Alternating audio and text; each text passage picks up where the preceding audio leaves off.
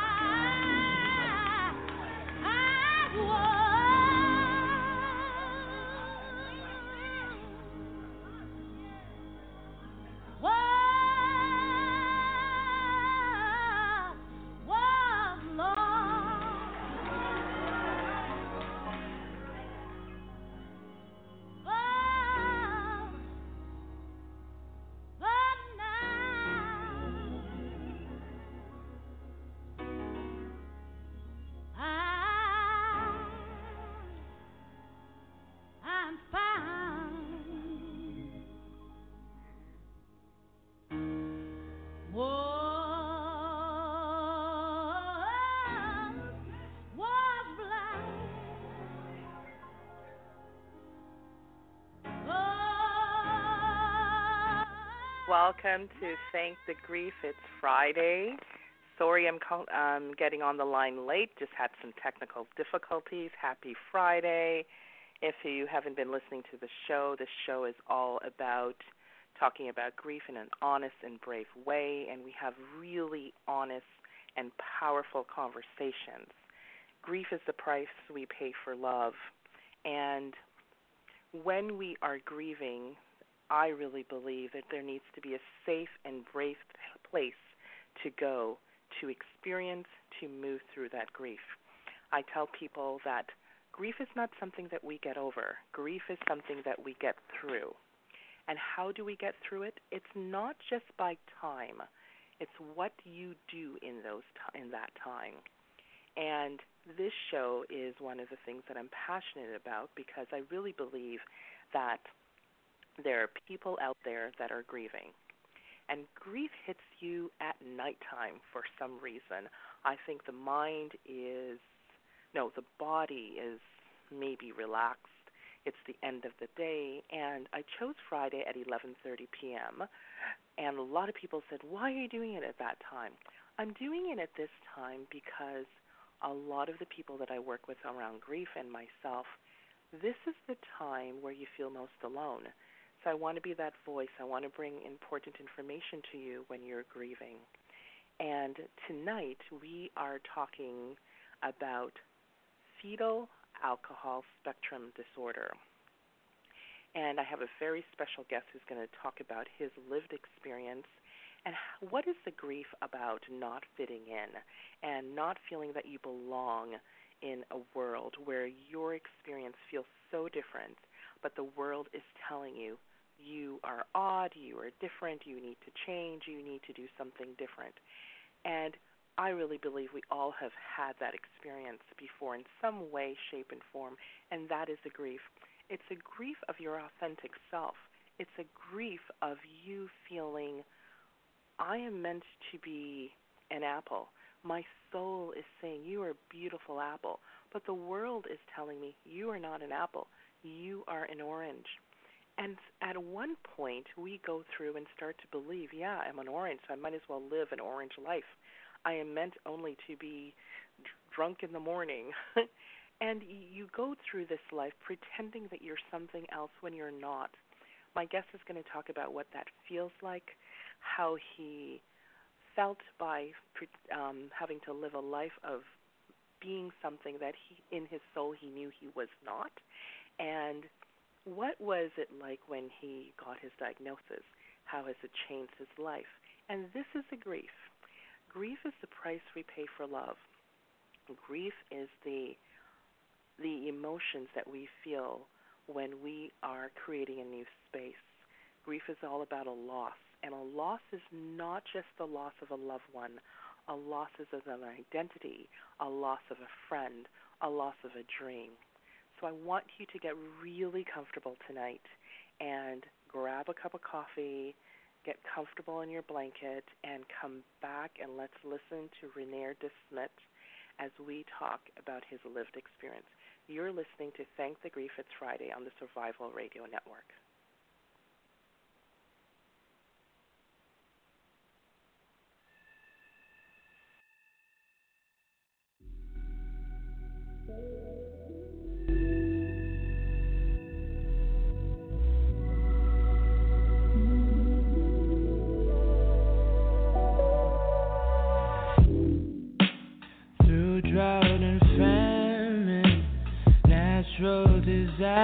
If you're a content creator, social media socialite, influencer, or simply love to record current events, you need the joystick. The joystick is an essential tool for every type of digital content creator. It holds 2 or more mobile phones or tablets, allowing users to stream and record hands-free on multiple apps simultaneously. And it's lightweight and portable. For more information or to purchase your joystick today, visit our website at www.joystick.com. Do you have tax issues, owe back taxes, or need tax relief? Contact L&B Tax Service today. L&B offers you over 15 years of expertise and first-class tax service for individuals, professionals, and business owners. With nationwide service, you can easily find a location near you. Contact one of our tax professionals through our website, lbtaxservice.com. That's www.lbtaxservice.com. L&B Tax Service Incorporated. Tax professionals that you can trust. Do you have a business, product, service, or an event coming up? Is your current marketing getting you nowhere? Survival Radio Network is an award-winning network with over 1 million downloads. We're offering high-exposure 30-second spots on our network, reaching diverse demographics both locally and nationwide.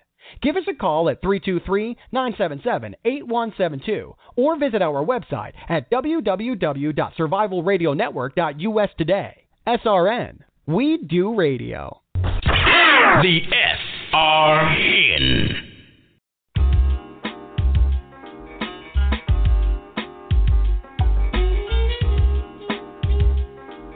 Welcome back. You're listening to Thank the Grief Friday on the Survival Radio Network.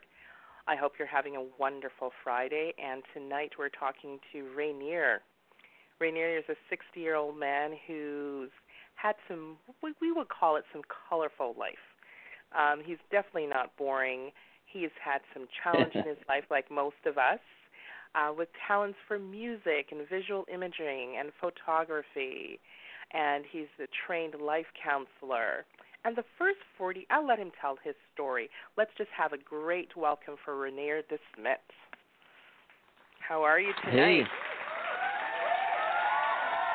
Hey. Yikes. Hi, Ophelia. Hi, how are you? Thank you for staying up with me. Well, I'm glad to be here. I am mostly awake. I must Mostly? admit. Yeah, mostly. Come on. I'm sure I will waken up as we go. This is way past my bedtime, girl. That's okay. That's okay. I'm laughing because, I have guests that feel this way, and I think there's a grief about when we get older. We're all in bed, like, early, right? I mean, imagine when you're in your 30s and you say Friday night you're in bed at this time. Yeah, no, I agree. It's there's an old or a new saying. It says that 60 years old is the new 40, but 9 p.m. is the new midnight. Yes, that's so true. So there you go. Yeah, I was reading but here, I'm glad to be here. I'm happy to have you here. I think this is an important topic because I remember when you shared this story with me, I had a total different understanding about FASD, and let's just jump right in and tell, from your experience and from your knowledge, tell the audience, that's whoever is listening there, what is FASD? Well, that's a fancy 4 letters that stands for a fairly big issue called Fetal Alcohol Spectrum Disorder. Right. And in a nutshell, that kind of means at some point in my mother's pregnancy, she ingested alcohol.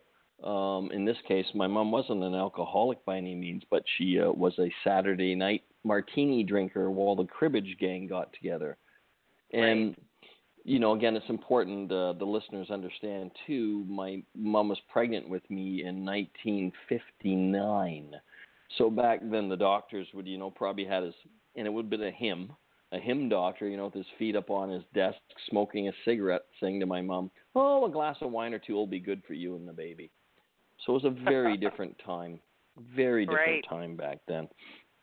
But what happens is there's a certain couple chemicals in alcohol specifically that basically, long story short, causes the fetus to develop abnormally, or it can, to be clear, it can. And so it causes neurological underdevelopment or misdevelopment, and also brain function and brain matter development challenges.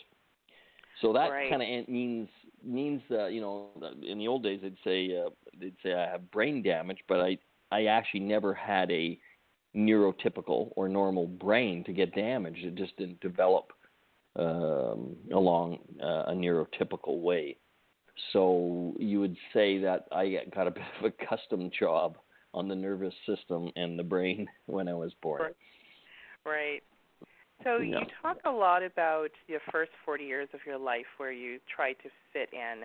So before your diagnosis, what did that feel like? What did that tell the audience what that looked like for you? Well, I guess for me a lot of it was, without a diagnosis and later on in life with misdiagnoses, that was my normal. And when someone else, was trying to relate to the world from a normal way and I was trying to do the same thing, it didn't work as well for me. The way one of the metaphors I use, it's kind of like if I was a car with a stick shift and it had 5 gears on the floor, most people had 5 gears, and mine had a 5-gear stick shift, but I didn't know that my 3rd gear just didn't get installed at the factory. And so I'm trying to learn to drive with everybody else with their 5 gears, and I've got, kind of 4 with the 3rd one missing, and I don't really know what's going on. My car's grinding and jerking about and making a mess, and everybody else is noticing it, and everybody's screaming at me, "Just put it in 3rd. I'm trying to put it in 3rd. But that metaphor just kind of is a way to illustrate that I didn't know I was missing some of the let's say tools that other people had, and I'm madly trying to make it work, and it can't work.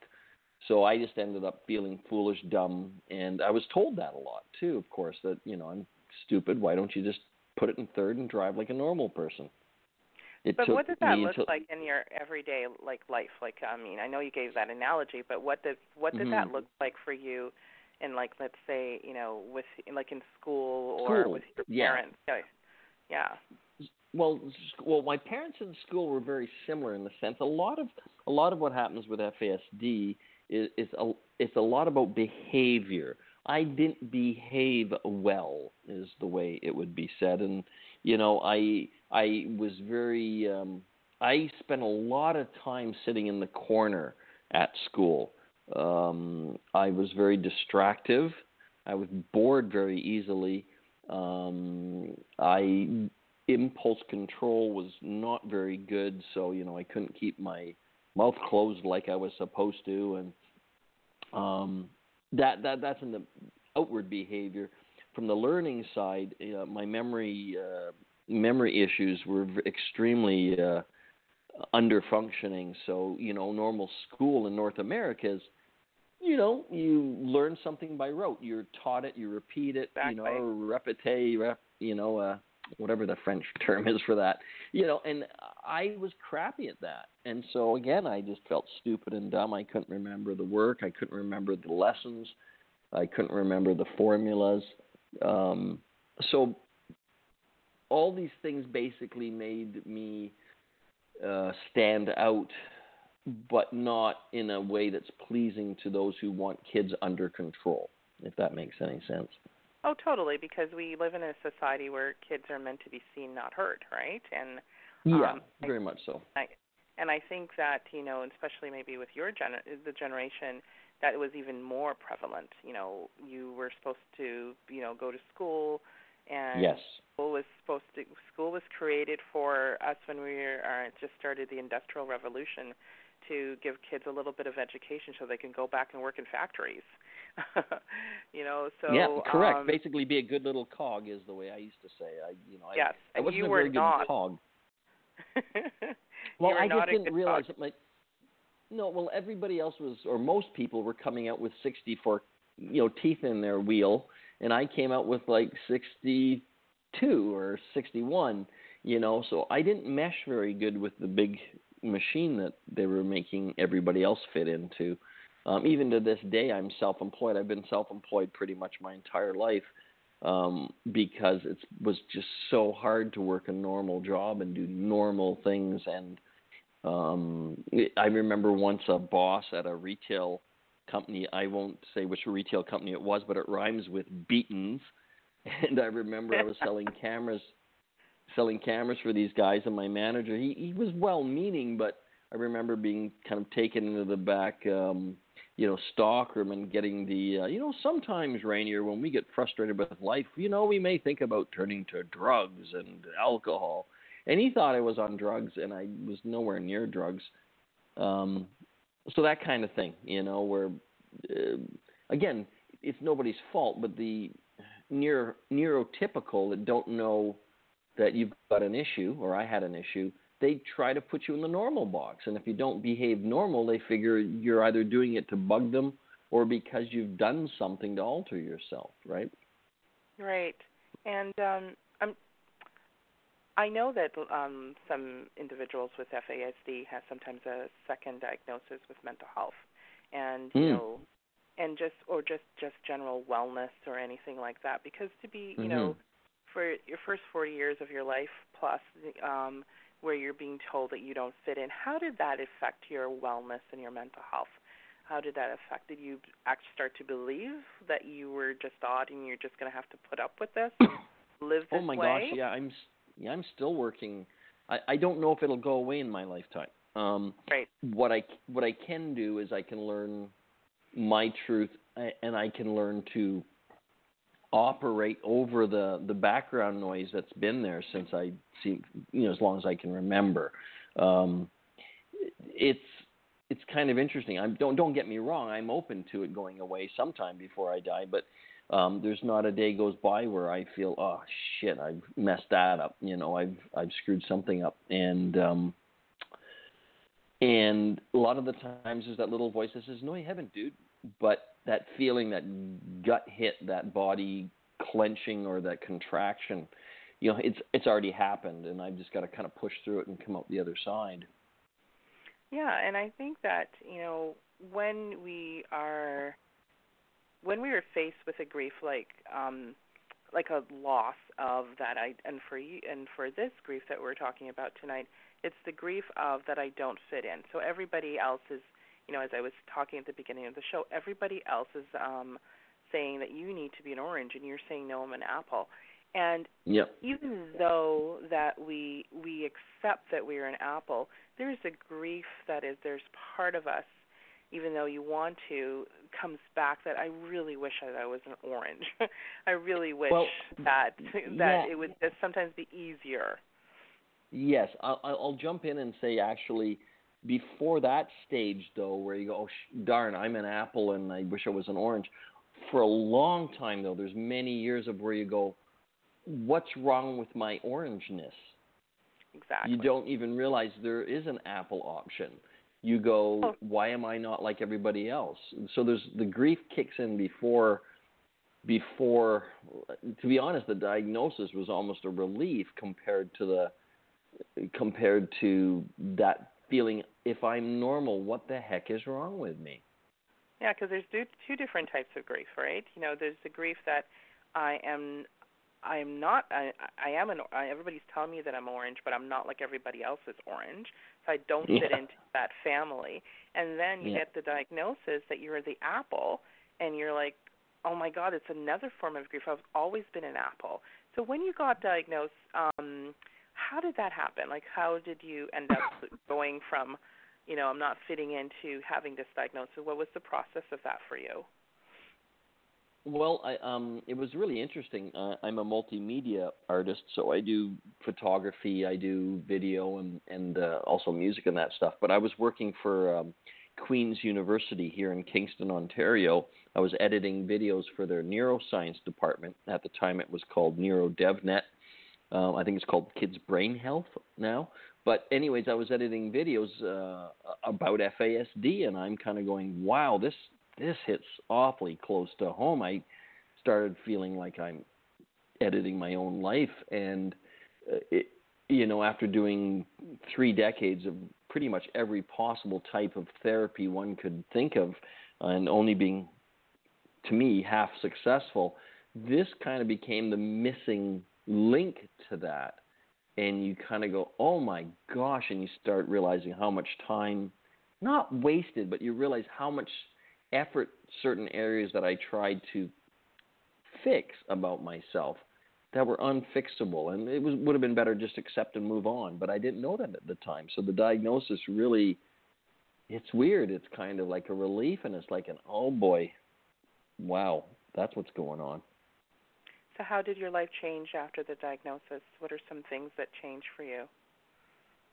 A huge thing that changed is letting myself off the hook. Let's call it self-forgiveness of example. The memory is probably one of the most prominent things. Just, someone can tell me their name and within 10 seconds it's gone. Someone can give me a 4-digit number, and if I walk across the room, I can't remember the first digit anymore. Like, I used to feel so embarrassed and stupid and needed to hide that from the world. Now I don't. I just say, my memory doesn't work, so I'm going to write this down. And it's amazing the number of people that will say to me, what, you can't remember a 4-digit number? And I just look them in the eye very calmly, say, I cannot. But that in itself is an example. My life got easier at that point because, when someone said to me, what the hell's wrong with you? I could say, oh, I can answer that question. Here's what is wrong with me, And it was great because it wasn't from a point of victim. It was just a point of, let me clarify some things for you here, Yeah.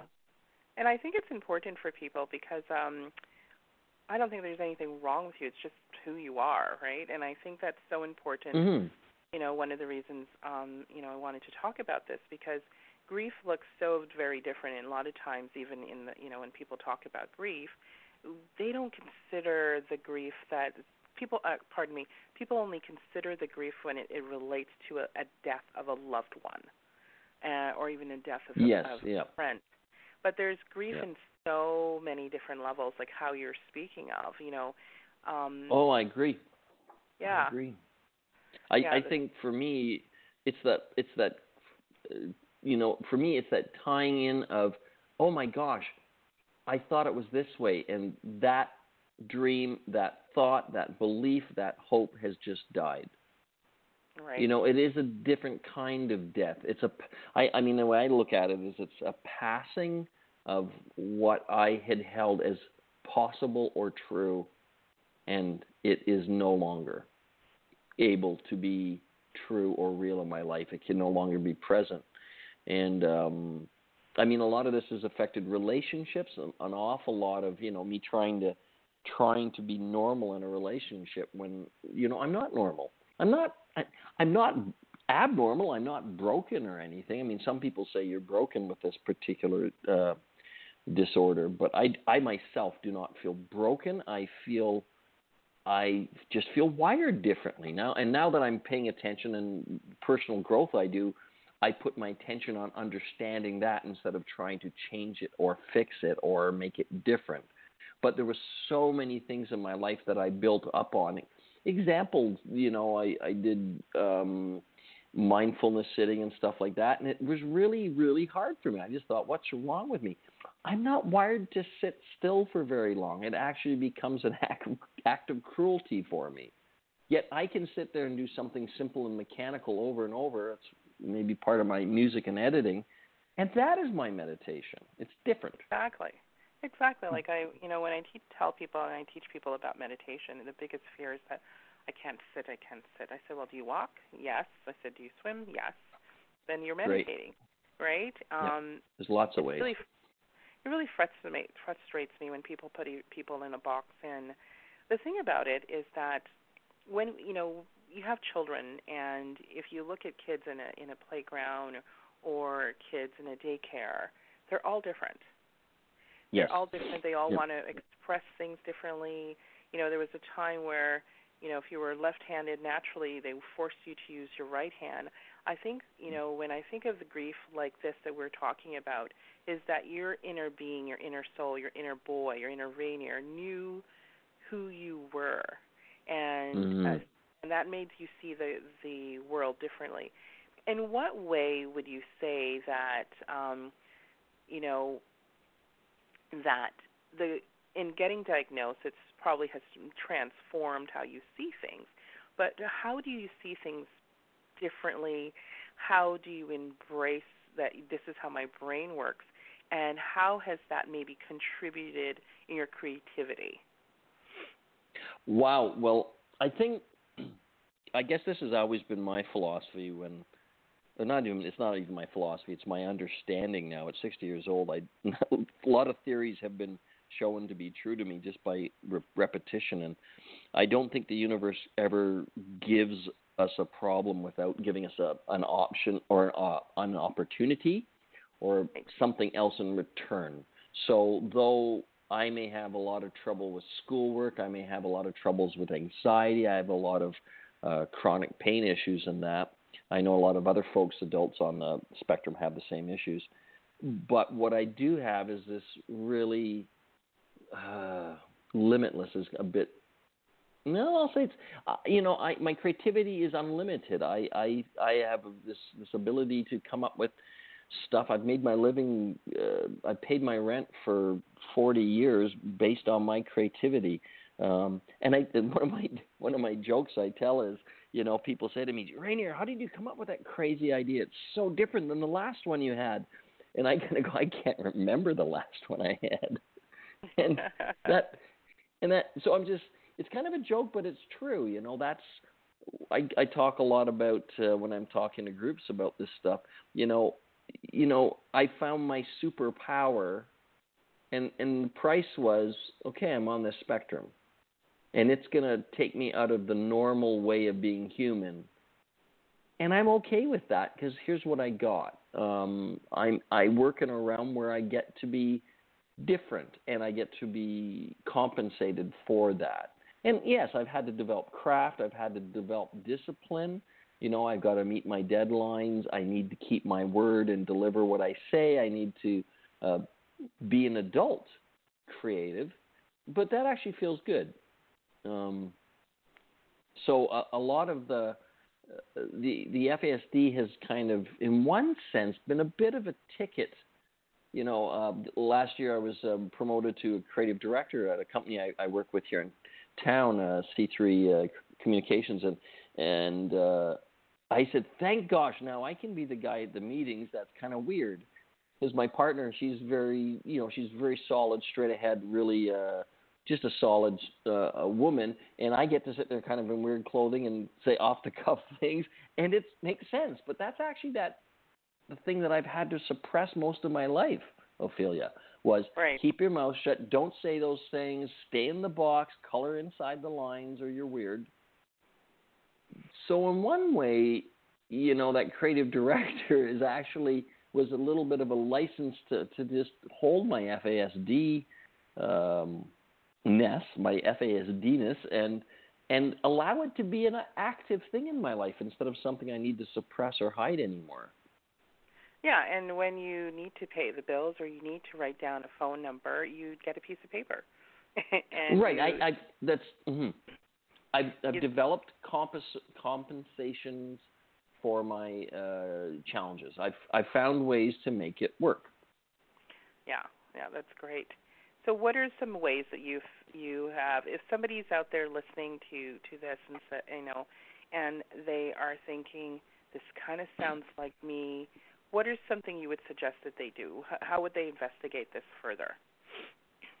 Well, it's a bit challenging in the sense that this is my personal opinion, although some people in the work with FASD agree. But FASD is kind of where autism was maybe 10, 15 years ago. Right. Which means it's just in the last – my diagnosis is less than 3 years old.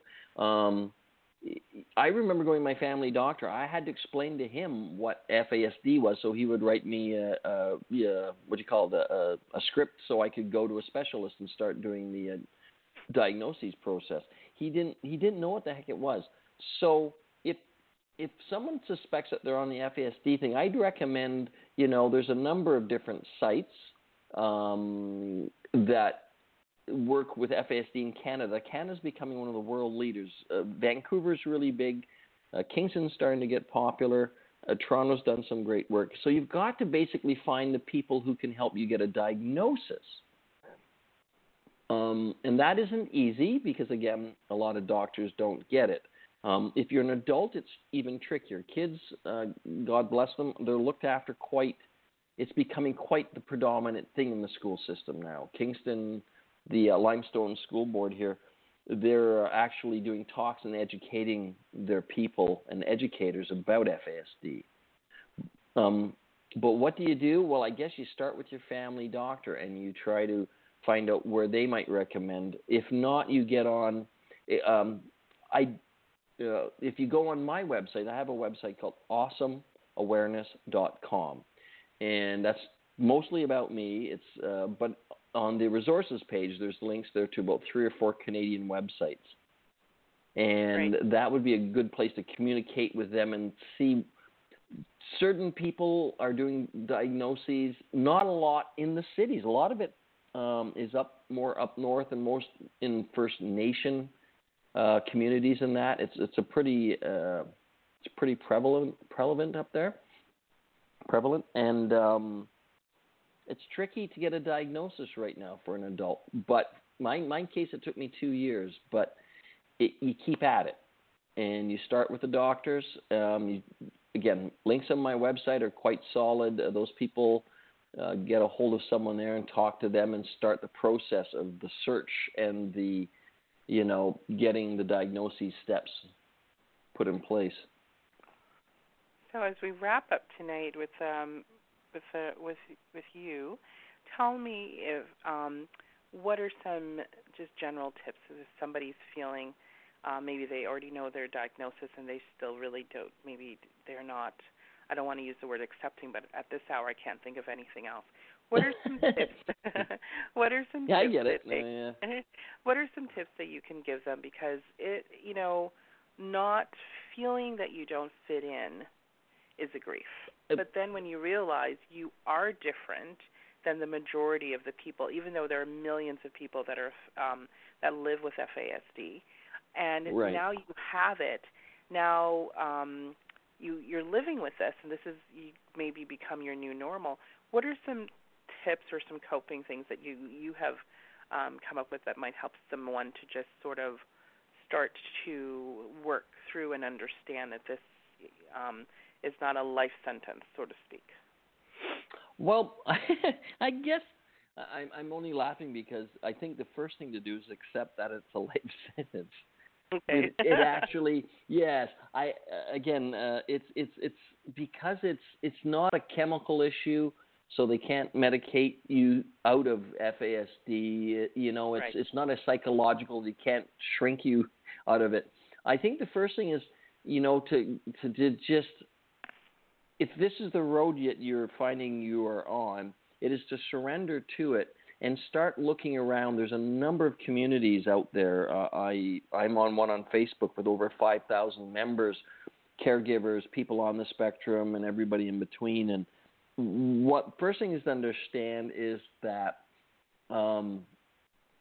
accepting it will allow you to actually look at yourself as you truly are built and not as you wish you were, or not as your parents or guardians or church or politicians wish you were built. And I think the first step is to look in the mirror, so to speak, or to look into your own heart and realize that you are awesome independent of this thing or not, and then start getting curious about how you are built on this particular spectrum. Because Right. it's a spectrum. Some people are very hard functioning. It's not easy. Some of us, I was blessed. I was lucky. I was given a fairly smart custom brain.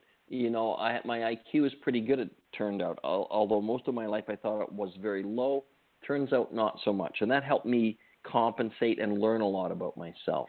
But the first thing one needs to do is develop a curiosity about, I wonder how I'm special in this. Because inside that curiosity, it'll pull you into your own superpower. I just haven't met anybody on the spectrum yet that doesn't have something that they're just exceptional at. Right. And again, much like autism, it's a totally different thing, but there's gifts buried in this. And it means, getting therapy. It means getting support. It means really committing to not being a victim and committing to being a specialized human being. And in saying that and looking in the mirror with pride. Right. Not that I'm so it's almost the same thing. Oh my God, I'm different. But instead of going, oh my God, I'm different, it's like, oh my God, I'm different.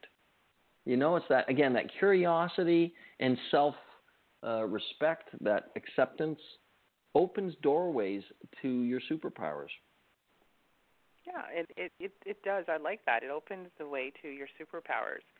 I think there's always a little Superman or Wonder Woman in each and every one of us. Agreed. Agreed. And we just have to find it sometimes. And the thing about it, that these inner superheroes that's inside of us, they're going to dress differently. Sometimes Wonder Woman wants to wear tights and not that little shorts, right? Correct. And, that's right. So we're all different. I think I really think of this maybe I'm being too, naive, but my really philosophy, the world would be a lot more happier, and if we accept people for who they are and how they present, because I really believe that children tell you every day from the moment that they're born, this is me. Yes, because, I think so too. And I think it would be easier because then we can help them to be that beautiful apple that they're meant to be, and give them the tools that they're meant to be. So as we wrap up tonight, Reinier, how do people, I know you mentioned it, but I wanted to, people to really hear it as we wrap up. How do people get in touch with you? What's the best way that they can reach you? I would say I'm on Facebook. You can just under Reinier deSmit. You can find me there. Awesome How Awareness. about you spell that for them? Sure. Awesome Awareness is just the way I spell it. Is like this. A-W. Hang on. I have to. I meant your name, silly. Oh, my name. Thank you. I was going to say Awesome Awareness. My name is Reinier, and it's R-E-I-N-I-E-R. And deSmit, D-E-S-M-I-T. And actually, if you just Google that name and FASD, all in like my name in FASD, you'll get a bunch of stuff come up around me and that whole thing. Awesome. Thank you so much. You've brought some awesome awareness to this audience, and I thank you. I thank you for staying up with me, and I thank you for working through the technical challenge. And I thought to myself, the person that would be able to understand this would be you. Well, yes, I was thinking, well, for once some other person is trying to solve a technical issue, and I was okay with that. All right, thank you very much for the chat. I really appreciate it, Ophelia. All right, have a good night. Talk to you soon. You too. Okay, yep, likewise. Bye-bye for now. So thank you, audience, for listening tonight. I just want to wrap up and tell, always love when people are listening to the show and learning new things. I always learn new things when my guest comes on, and I cannot imagine what it would be like. Well, I could imagine, but I think it's so important. As I go back to when I was talking to Reinier about it, grief is the price we pay for love.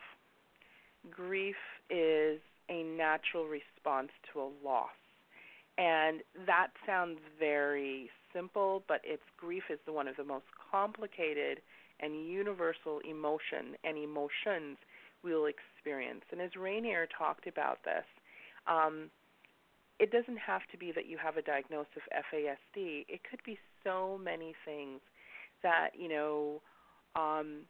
somebody's telling you your hair is not the way it should be, or your body size is not something, and you are going through the world and going through life trying to fit in to be the image and likeness of how a parent, the school, your partner, your spouse, whoever is saying, hey, you need to be like this. And we try to be something that we're not. What I want to inspire you to do is that your inner voice, your inner soul knows who you are. And the grief of not fitting in is okay. It's okay not to fit in.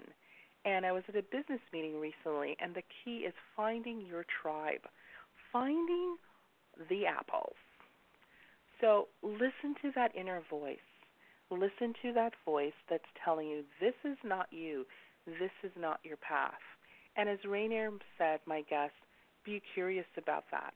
Because if you are curious about that inner voice that's saying this is not you, magical things will happen. One of the things that I have known about myself is that I'm an intuitive, I'm a seer, I'm a medium. And I was really resistant about that word. But there was a grief in me, and it wasn't that people were telling me that I wasn't. People were saying you are, but I didn't want to be it because my conception of what a medium is was somebody that was shady. But I've come to the acceptance and the realization I manage my life. So there's a grief sometimes that works the other way, where you sometimes have a concept about something that it is, and you're grieving because you want to be that, but how it's presented into the world or how you perceive it is not how you want it to be or how you want to live it. But hey, you can live your life however you want to live it. You can be whoever you want to be. Yes, you might get some feedback, negative feedback, but if you're living your truth, you will attract your tribe. You will attract people who will want to be around you. Because when we're authentic with ourselves, that's what the law of attraction is. When we put out our true self, we attract this magnetic entity and energy that resonates with us, that resonates with our soul. So as we are listening tonight, I want you to know that you're a beautiful being, that there is truth and authenticity within you. God designed you to be that shining apple. And it may not be perfect, and there will be some challenges because that's what life is. Life happens when we are living. And if you are feeling that you do not fit into the shape that the world is telling you you ought to be, That's okay. You don't fit in. What I would advise you to do is discover what shape are you. If you are a circle and you're trying to fit into a square world, a square tribe, just think, you know what? I am a circle, and I'm going to find other circles. And once you do that, there is going to be this lightening of the load because grief is a heavy load that we carry. It weighs us down. It brings on depression and anxiety. It can bring on shame and fear. But when we fall into, this is who I am, the load is lightened. Grief is something that moves through us as grief moves with us. So I thank you for listening tonight. I want to encourage you to always pursue your authentic self. I always wanted to pursue living in the light and knowing that you are an awesome being. And look for that door. Stay curious until it opens and you find your magical superhero. Thank you for listening. This is Thank the Grief It's Friday on the Survival Radio Network. Join me again next Friday at 11:30 p.m. Have an awesome night.